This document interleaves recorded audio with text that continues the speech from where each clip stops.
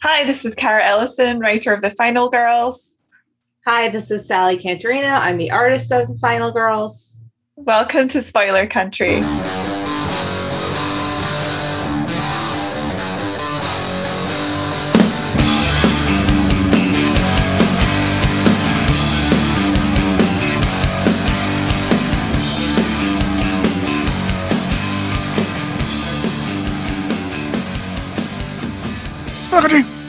All right, guys, welcome back to Spoiler Country. I'm Cantirino. That right there is Mr. Horsley. And won't you just come on in and sit down and have some fun? Because today on the show, special, we got Cara Ellison and Sally Cantirino. I hope I say her last name right. Cantirino. Sally Cantirino and Cara Ellison. Yeah, they came on, talk with Jeff. Yeah. And they talk about their new series, The Final Girls. It's a Comixology original series, which is kind of cool. I like the fact that Comixology has their own, the whole, digital series you can come out of special books, which are pretty awesome. Yeah. It's kind of funny because so people know, Johnny is my compass north when it comes to making sure that we do these right. Introducing people. And he sends me a note and it says, Cara Ellison, Sally Cantirino. Why am I having such a hard time with her last name? You're so good about names too. Cantirino. And it says, and it goes hyphen, Jeff's : Jeff, The Final Girls Comixology original series. And I read it in my mind that the title of their book was Jeff, The Final Girls Comixology original series. So Jeff is The Final Girls. Jeff is The Final Girls. That was hilarious. I have not had a chance to look at this book yet. Have you looked at it? I have looked at it, and I have not read the whole thing yet, but I've read the first little bit of it. It's pretty good, man. It's pretty cool. Oh, cool. I'll have to check it out because I recently restarted my Comixology subscription, so maybe I'll go and take a look. No, not maybe. I will go and take a look and probably enjoy it because I'm a sucker for comic books. Right. I'm a sucker for stories. Well, should we just get into this and listen? Let's do it. Listen to Cara and Sally on their own parts.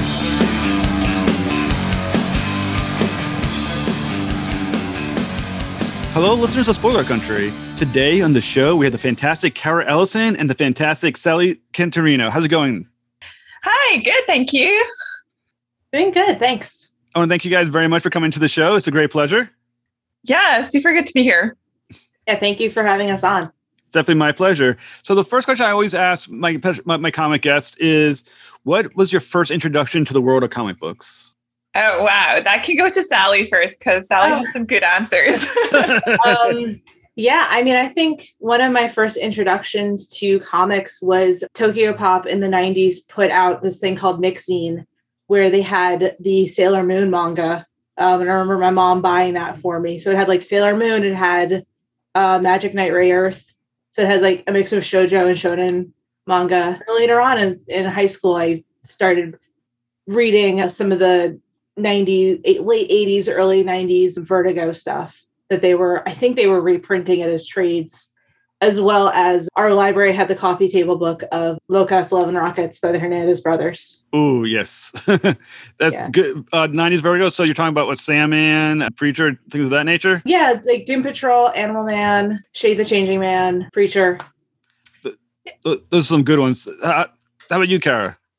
Yeah, I was just going to say, I guess I also came to it via manga because I actually started reading manga after I saw Cowboy Bebop at university. And so I actually saw out manga a little bit after that because I got more interested in, the Japanese kind of pop culture at that point. And I did later actually go to live in Japan and figured out that that's a relatively niche thing in Japan. But yeah, I actually then kind of took a little bit of a break from comics after that, but I came back into it via the regular way that everyone who comes to it is interested in, the DC Vertigo stuff. So I read Watchmen, and then I tried to read everything that Alan Moore had written, including some of his Future Shocks. There's a collected Alan Moore Future Shocks that he had done for 2000 AD. which are all heavily angry about Thatcher, which I really enjoy. They're all like very much like thinly veiled, like I hate Thatcher and she is rubbish and that kind of stuff. And then I fell into a huge Garth Ennis period, and I actually really started to get into stuff like The Boys. And so I had a good period of that, and then I kind of went into like a very feminist angle after that. And then Kelly Sue DeConnick, anything that she had done, I got really into. So I really loved Bitch Planet a lot. A lot. So, Miss Ellison, you worked as a QA tester for Rockstar North on Grand Theft Auto 4, is that correct? That's true, yes. So what does a QA tester actually do? So a QA tester for a video game, it sounds kind of fun on the outside. And then when you actually do the job, it's terrible. But essentially, well, it's not terrible. And some people enjoy it, but essentially it's kind of like it's like if you get like a broken game, if you ever played a game that is buggy or didn't quite work very well, it's kind of like that, where you play an early version of a game that isn't fun yet, and it's your responsibility to find all the awful parts of it and the parts that don't work, and then send a report to the programmers, and then the programmers hopefully will fix it for you. And then the next day you have to replay the exact same part of the game to see if it's still there. It's not a fun job. I actually spend most of my time, like running into walls, trying to find invisible holes in the world, that kind of thing. It wasn't super fun. So are you good at gaming? I'm pretty good, I would say. I actually am the best at racing games, like car games, because I'd spent so long on Rockstar games. I'm actually quite good at driving in games now. So, Ms. Ellison, you also were a journalist for PC Gamer and Rock Paper Shotgun, is that correct? That's right, yes. And also for television. So as someone who's written for comic books, television, and as a journalist for magazines, would you say that the fundamentals of writing is universal throughout each medium? They can vary quite a bit, especially with like how much control you have over things. So for example, with journalism, you obviously usually have an editor who they'll tell you usually what they want you to write about, and then you go away, research it, and write a bit about it, unless you pitch a feature, for example. And then they'll also kind of make corrections and stuff like that. With TV writing, it's often slightly more collaborative, so you have to be kind of arguing over everything with everyone else in the room constantly. It's kind of the same in the video game arena. So now that I design video games, everyone is like collaborating. So no one person really gets to kind of tell the story, I guess. So knowing how to analyze a game, which is, once again, story structure, does that give you a better sense of how to organize and world build for comic books? I would say that it helps. I think comics are a very different medium, mainly because a lot of the world building, you obviously want to do a lot of the research and legwork for the team, but you also kind of want to be able to write to that very strict page number. You also want to usually, if it's a traditional comic book, you want to write to a page turn. You want to be able to provide cliffhangers if needs be. So it's quite a strict structure. But what does help you writing for comics, if you're a video game type, you tend to try to make your dialogue quite short. It's helpful as a skill to be able to fit, things like big things into a small sentence, essentially. So speaking of developing comic books, Ms. Cantirino, you first started self-publishing comic books in high school, is that right? Yeah, I was sort of on the fringes of the music scene in New Jersey, just like, going to shows and that sort of DIY culture. Once I started I did pre-college classes at School of Visual Arts in New York to kind of find that zine culture and that mini comics culture, and started drawing and writing my own stuff, and was, just going to Staples or Kinko's or whatever and photocopying and just making my own little mini comics, just doing everything, but like literally cutting and pasting.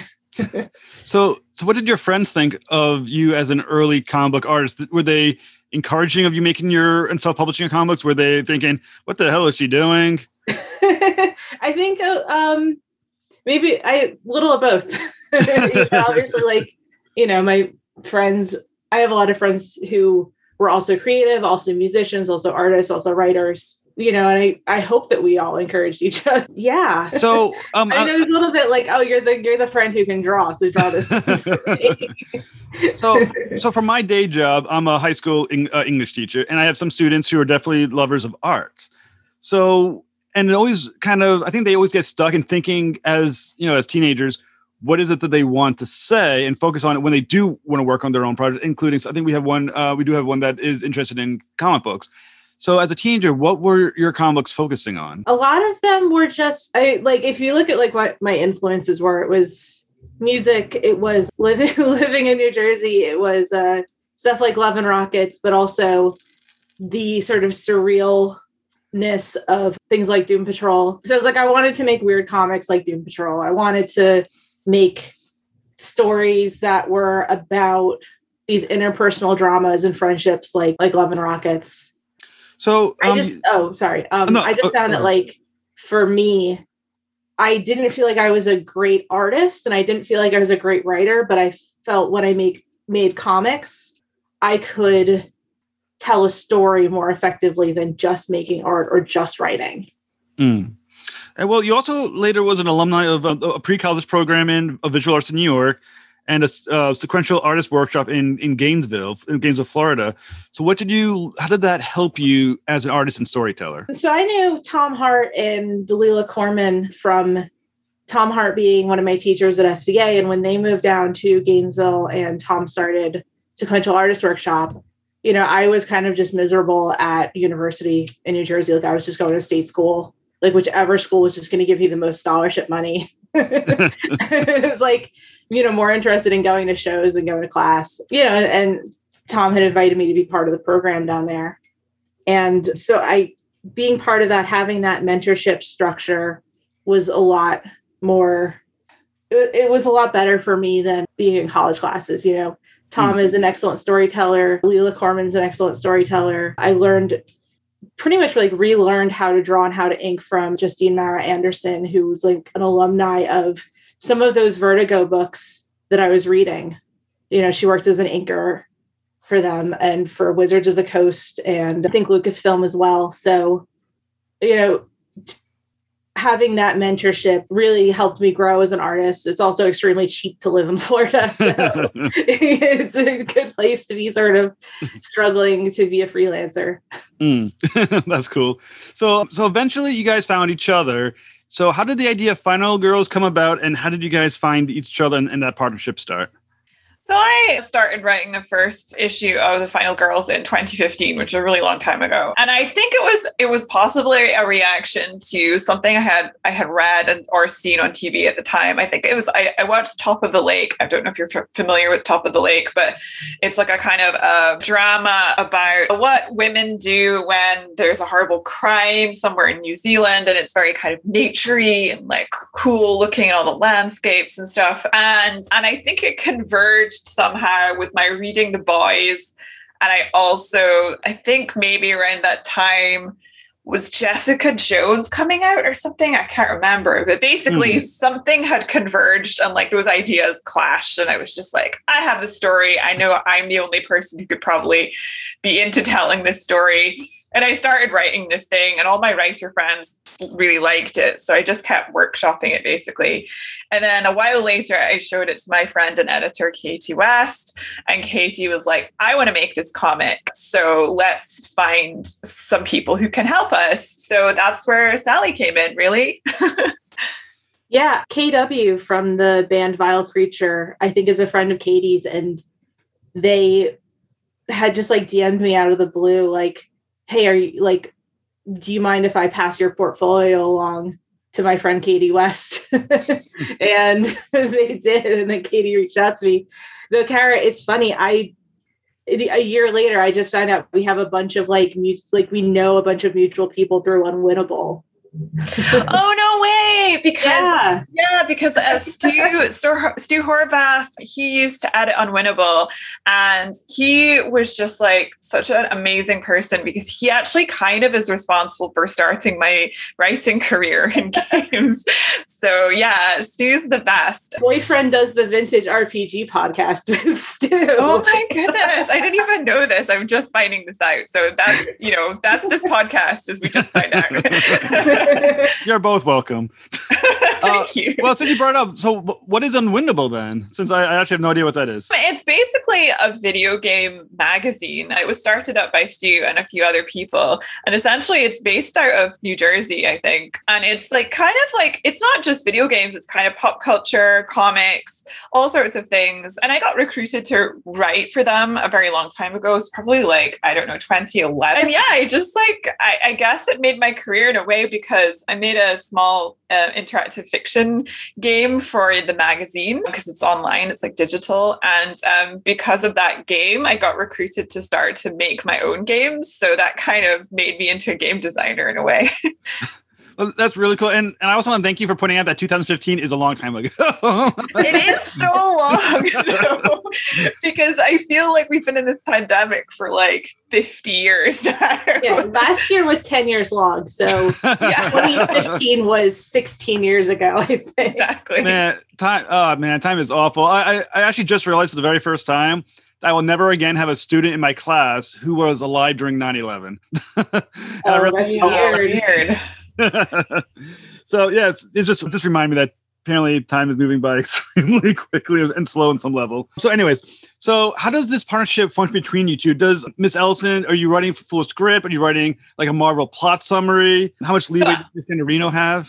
So I basically figured out that the story I wanted to tell was so complex. I would have to script every beat, do most of the locations research, and like do a lot of like kind of background work because we had to do a lot with 5 issues. Basically, it should have probably been a much longer comic, but we were only going to do 5 issues. Basically, just so we could maximize the amount of money that we could pay our contributors, and also not, break Sally and the rest of the team with the workload. So basically, we wanted to make the comic into 5. So that meant that I had to plot everything really, really, really carefully so that it would have a satisfying ending. And people tell me that the comic succeeded, but the setup in the beginning is like really hard because you have to, it's an ensemble comic. So any ensemble comic, when you've got that first issue, it's like really tough to get right. So yeah, so I just felt like I had to do almost everything and then just hope that Sally got it, and she did. She just like nailed it every time. Thank you, Cara. I did a lot of like flying around on Google Earth. Like I have never been to Scotland. I have no conception of Scotland. I was living in Philadelphia at the time. I was just kind of like, I'm just gonna like pray and hope like that Google Earth doesn't fail me. Yeah, Philadelphia is kind of like the Scotland of America anyway. Anywhere on the East Coast. I feel like as someone from New Jersey and like living in Philly for 2 years, it's like, okay, I understand the like attitude. Yeah, it's so similar. I feel like the humor is really similar as well. Every time I visited anyway, people are like, they've got that kind of cynical humor that the West Coast doesn't have. So yeah, it's like only we can insult us. Exactly. Insult us. We'll fight you. That's it. We can insult us as much as we want. Yeah. I honestly did not know there were actually real locations that you guys were using. Unfortunately, maybe it's part of being an American that I do not understand the geography of anything that's outside the United States. So I didn't realize those are all absolute real places that they were referencing. Yeah, so I tried to send along, like links of pictures that give a good reference for each of the locations. But yeah, they're all real places just because I thought, that would be easier to draw, especially if you hadn't been to Scotland. Like it would be actually harder to make a fictional Scotland than just draw from photographs. So I sent them along. I actually recruited a lot of my friends to take pictures as well sometimes, but it sometimes didn't quite work that way. But yeah. So, Ms. Cantirino, so how was it to try to visualize a place in a real, tangible way that you've never actually been? It's very difficult, but like having resources like Google Earth having resources like just being able to Google these places and get a sense of them. It's like, all right, I can build this out into my head, like the beachfront of the North Sea where the oil rigs are. It's like, okay, I can build a scene in my head based on, flying around in Google Earth. And if I can kind of visualize it and be able to turn it around kind of 360 in my head and figure things out, Yeah. But yeah, I mean, Cara was great about saying like, it's this bar, it's this area of rich houses, it's this beach, it's this lake. Yeah, there's one panel that Sally did for the townhouses in Edinburgh that's amazing. It's like an angle that you would never have thought of. If you're a writer, you think in just like words, you're like imagining in words and whatnot. But like it's just something that I feel like Sally brought to everything, where she had this one angle on the townhouses that like shows the actual curve of the street, because it's almost like a half moon kind of street. And she managed to show that curve in this really amazing angle that she put on the houses. And I was just rereading it like this week, and I was like, God, that's such a good panel, and there's like loads of those where she managed to just like get that. And I don't know, it was very impressive to me, someone who cannot draw at all. Yeah, I mean, sometimes just like drawing something the most accurate way, if it, is not always the most accurate way of showing it or seeing it. Like you could go to those houses in real life and that curve would not be as pronounced, but it wouldn't have the same drama. It wouldn't read the way that it's like, well, it's a the street is literally called like a circus. It's circular. Yeah. Like, I have to show that it's this unique, interesting place and shape.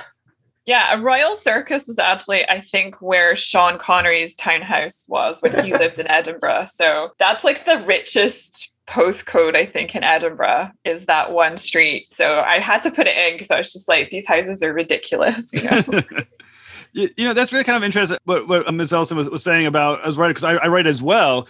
And I realized as a writer, I'm not great visually. So I'm sure there's a lot of things I'm putting in a panel or think I'm putting in a panel that works in my head, but don't work in actual 2 dimensions of a comic book. Were there instances like that where you realized you had to make a compromise? Because, Sally, Ms. Cantirino was saying, as someone who actually has to do the art, this is not possible on an actual page to make that work. Definitely. There are definitely times where everyone was just like, I don't think we can do this. Is there some other way? Or can we? Sometimes actually panels they have to show a little bit too much going on, and there's not actually room for the dialogue anymore.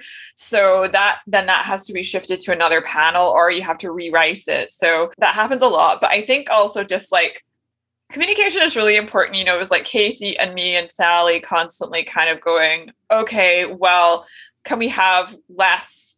I mean, I always just said to Sally, like, if you need to draw less panels or more panels, like, I'm totally cool with it. Like, you kind of know where we're going anyway. So hopefully she felt like she had the freedom to kind of mess around with the script anyway. But I feel like a lot of it is just being like, well, this isn't feasible, or I can't show this. Sometimes like, I think when you first start writing comics, people are like, they're always giving you the feedback of like, well, you can't have 2 emotions in one panel.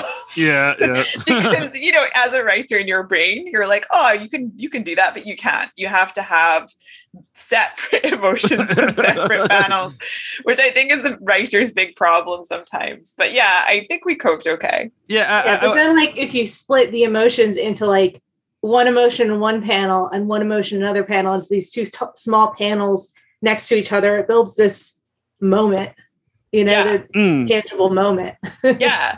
And also like I feel a lot like making room for an extra beat to happen is a really interesting thing that an artist can do, like where you can just be like, actually this moment would land better if we did this. And I think that's like just part of the process. When you're making a comic, you just kind of have to like be like, okay, I think this would like give it a little bit more emotion than if we just said the line and then moved on. Yeah, I must admit, as the writer, sometimes I think to myself, can you just make this panel like animated, just make it so I can put all in it what I want. Somehow find a way. Like a hologram panel or something. I think it's also like about kind of figuring out the relationship as well, because I think some comic book writers that I've worked with, they kind of want you to just be like, okay, go nuts here, do whatever you want. Yeah. But there are other comic book artists that are a lot more like, I need to know every single detail and I want to know exactly what you need from me. And most people are kind of in between, but like some people are like, no, I want to just like do what I want with your script. And like, I think all of it is fine. You just have to adapt. Yeah. So Final Girls is a new 5-issue series released exclusively via Comixology Originals line of exclusive content. So why was Comixology the best vehicle for this series? They really wanted to publish risky material, I think. I think that's why they have put out like a lot of books that are like really unusual, and they have teams that are just getting started or teams with unusual ideas. So I think our book was just like, honestly, the weirdest pitch they'd ever got. So they were just like, well, cool. You know what I mean? So what was the pitch? The pitch was, so basically it was about the way that justice means something different to our generation. So a lot of superheroes obviously go out there and, kick the bad guy's ass, and that's the comic. But I think now we're coming around to the idea that maybe another form of justice apart from punitive justice is slightly better to make sure that people don't commit the same crime again, or who don't or don't hurt anyone again. Because I think statistics have kind of generally proved out that sending someone to jail is not going to reform them, and it's not going to stop them from doing something bad again. So basically I was like, what if superheroes really had to think about that question, right? Like, what if they genuinely had to think, okay, well, we can't kick people's asses anymore. So what do we do about that? How do we change people for the better and help them and protect, survivors, instead of actually just spending all of our energy on blowing stuff up, No. Yeah. Every 2 weeks, like on Twitter, there's discourse about like Batman should be using his money to help people instead of build a fancy car so he can drive to beat people up. It's like, this again, this. I know, it's like the same thing every time. And you're just like, yeah. And it's also kind of a little bit about, if you ever wondered, how does Clark Kent keep his job at the Daily Planet, right? Like, how does he afford his freaking rent on a journalist salary? Like, all of that kind of very basic stuff. It's just like, well, I built that into the comics so that, all of the superheroes invoice the UN for helping during an earthquake and stuff like that, because how can they survive if they're not invoicing for their rescue? It's labor. So, there's a bunch of that kind of stuff that used to like really piss me off about comics, that they just didn't address that sort of stuff. Well, one of the concepts that were in the series is kind of how the government in the story kind of utilizes the heroes as weapons, as almost like resources for the government. Yeah. And I found it kind of interesting that, and kind of question that popped in my mind, is the government viewing the weapons as the powers as being the resource, or does it feel citizens in general are just part of the peasantry that serves the larger, let's say, lord, as it were? Because it's kind of was discussed almost like in a feudal sense, where the poor exist to serve those in charge. Yeah, well, I mean, it's interesting because obviously there isn't too much room in the comic in the 5 issues to explore the bigger ideas of the world building. But essentially the way that was working was basically it was a labor issue. So essentially the idea that the superheroes, there are like quite a lot of superheroes, and they're all like, they're all doing this invoicing situation. But like obviously the current situation in America is that freelancers have no health care. They don't have access to a lot of things, that their rent is going up. The gig economy basically forces people to compete with each other for very small amounts of salary or a small project and things like that. And it's actually really stressful. And a lot of people who are involved in that kind of work are also doing it, like EMTs and like people will become an EMT, but they're, again, like they're kind of disposable in a way. They're not people who they're basically are real life superhero type people, and they're not really respected or compensated in any real way, or in the way that they should be anyway. So a lot of that was like commentary essentially on how probably being a superhero wouldn't actually be very much appreciated, and actually is very like it's not, it's a task that's not very well, rewarded essentially. So they had basically marched on Washington, D.C. to be able to get some compensation and protection and all that kind of stuff. And then instead they had banned superheroes. So that's the beginning of the comic. So one thing that's, as you mentioned earlier, is that this is a huge ensemble comic book. So for both of you, as both a writer and an artist, how do you create an ensemble like this and make sure that each aspect is unique, both as a writer and making sure they're unique in expression and very expressive, in a unique way as an artist?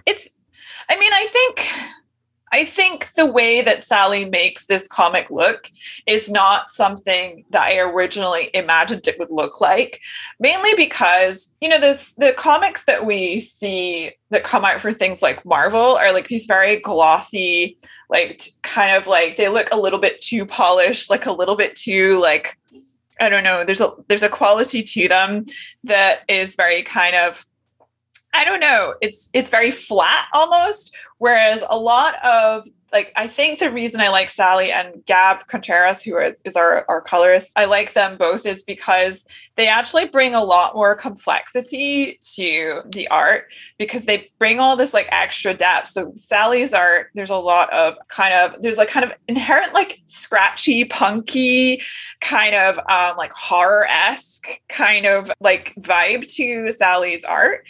And so it brings a lot more character into the comic, just in terms of like people's facial expressions, like the way that Ash Black's powers work, where it's like, it's billowing out of her all this like black shadow stuff. And then you've also got Gab Contreras, who is like the most amazing colorist, and she uses like loads of different almost like neon type colors to bring lots of depth and like different flavors to each of the pages. So it's not like when you think about Scotland, you always think about, this very dull brown and green palette. It's very drab, but that's not what Gab made it look like. So I feel like together, like Sally and Gab especially made the comic look really, really different from most comics out there. Thank you, Cara. Yeah, I think Gab did an amazing job. I mean, just every set of pages she would send back, it was just blew me away, because they were just these saturated colors and these neons that I would never have expected, and managed to look perfect. But yeah, I mean, when it came to character design, I had to think about what their powers were. How do they interact with the world? How do they interact with themselves? Someone like Asua, who doesn't want to be in the spotlight, is going to be much more casual than Ash, who still has to be like an influencer, versus Ko, who has to put physical barriers between her and the world because of the way her powers work. So she had a lot of layers and leather jackets and, Okay, so we're down to unfortunately 4 minutes left. So I'm going to try to squeeze in definitely one question, and then maybe you can backtrack to another. So my next question is going to be, what are you guys both working on now? And will Final Girl see a sequel? Oh, I am working on several different video game projects at once, which is always the thing that I do. And none of them have been announced, unfortunately. I would do another Final Girls if we got a bunch of money, which is like also coincidentally exactly what the Final Girls themselves would say. I am working on a book called I Walk with Monsters from Vault Comics. That's written by Paul Cornell, colored by Derval Kelly. The last 2 issues are coming out this month. I think issue 5 is coming out next week, and then the last issue 6 is coming out in May. I'm going to be doing more work with Vault in the future. That's not announced yet. But yeah, if you liked the horror elements, if you liked Ash's powers in the Final Girls, like go check out I Walk with Monsters. Well, I'm gonna try to squeeze in one more question, but in case we get cut off, I want to thank both of you for talking with me. Final Girls was a fantastic book. I really enjoyed reading it. I think it definitely felt unique within the genre, which is, I think, very needed right now. Well, thank you. We try to subvert practically every everything that like superhero comics especially do. And so one of the cool things is that people have told us that they were really surprised and like rewarded by getting to the end of the comic and like seeing how it all pans out. So I'm like really glad that it's kind of hit home for people. So I'm going to try to squeeze in a question real quick. I got 2 minutes left. There's a line in it that I really like. It goes, the articulation of no is a crime. No is what you say when you honor yourself and not others. The word no will be punished. Can you both can you expand a little bit on what the line means and why would no is as a punishable idea? 2 minutes. Generally, I feel like women, when they say no, are generally punished. And it's not just with like the serious stuff, but like the very small time stuff as well. When you set a boundary, often people are like, well, you know, I'll just override that boundary or I won't accept it. It happens in a lot of movies, you know, where like the guy continues to pursue women when they say no. So a lot of that is just about the experience of being seen as a woman, I think. Do you want to add to that as well, Ms. Cantirino? No, I think Cara nailed it. Thanks. Well, I want to thank you, like I say, guys, so much. It was a fantastic talk to both of you, and you guys are always welcome back. Great. Thank you so much. Thank you. Have a very good day. You too. You too. Bye. Bye. Bye.